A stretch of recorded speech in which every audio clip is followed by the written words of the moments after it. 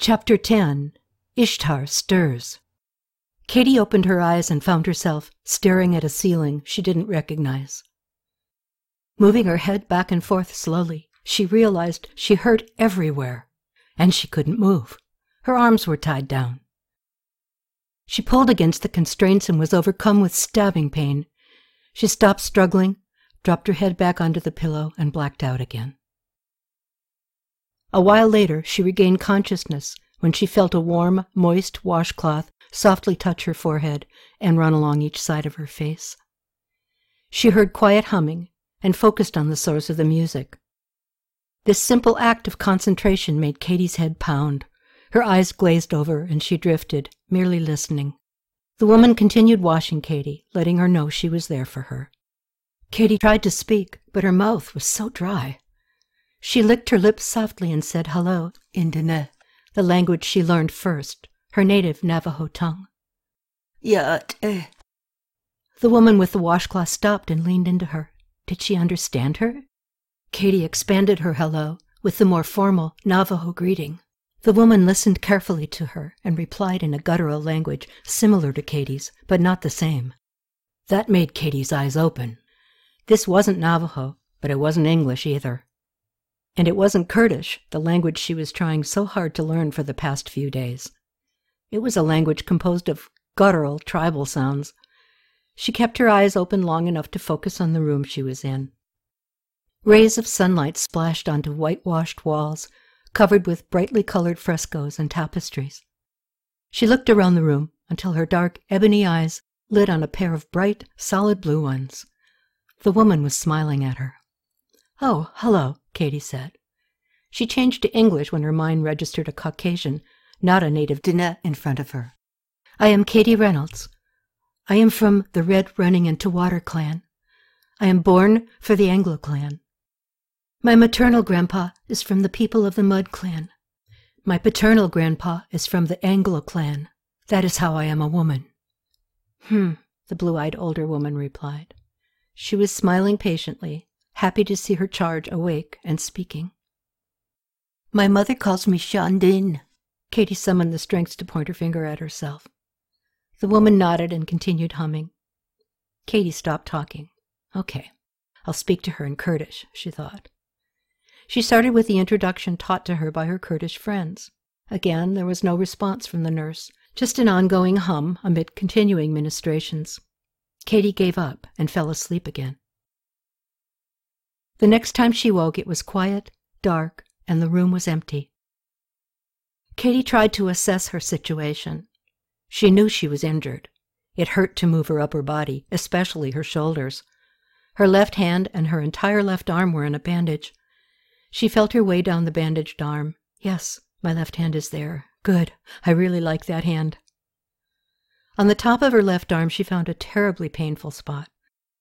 Oh yes, now I remember. I was shot at and hit. Her collarbone was fractured, and the bullet hole blown in the skin was covered with a poultice and bandage. Just placing her fingers on this area was excruciatingly painful, and she groaned loudly. The pain brought her fully awake and increased in intensity. Her groans turned to painful wails. Suddenly the blue-eyed nurse appeared. She lifted Katie's head and brought a cup to her lips, encouraging her to swallow the liquid it held. Katie returned to sleep soon after, and the woman carefully lowered her head back onto the pillow.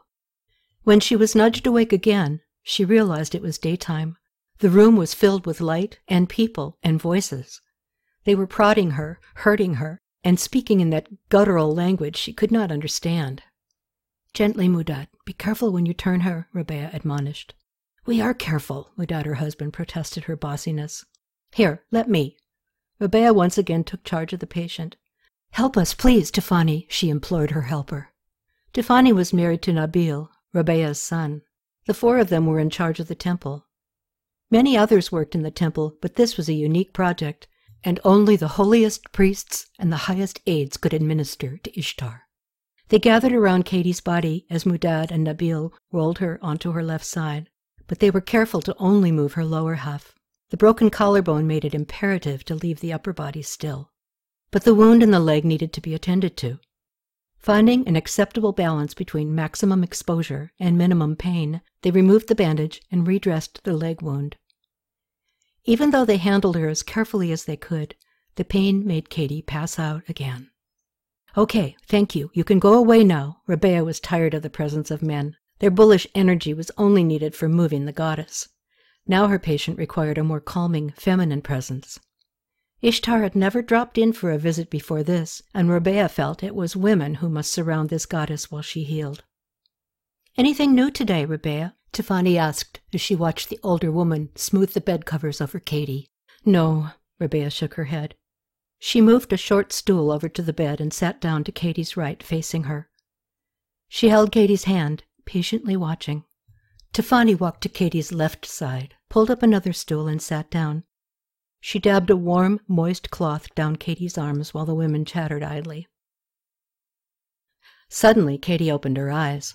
A stabbing pain jolted her awake and a moan left her lips. The women stopped talking and looked worriedly at her. Katie was experiencing her first real lucid moment in 10 days, and she realized how severely she was wounded and how much it hurt. But thankfully, these kind people were here to help her.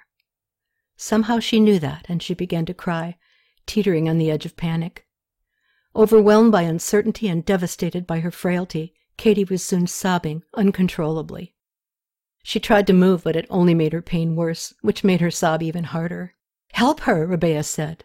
Tiffany leaned over Katie and held her. She was surprisingly strong, and Katie felt her powerful, comforting, stabilizing assistance.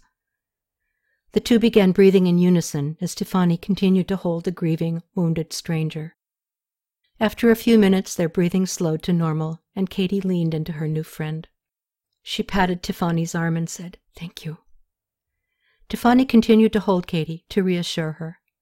Rabea found Katie's free hand and held it. Katie nodded her head in thanks, smiling at her caregivers, thankful to have people who would help her. She looked at the two women.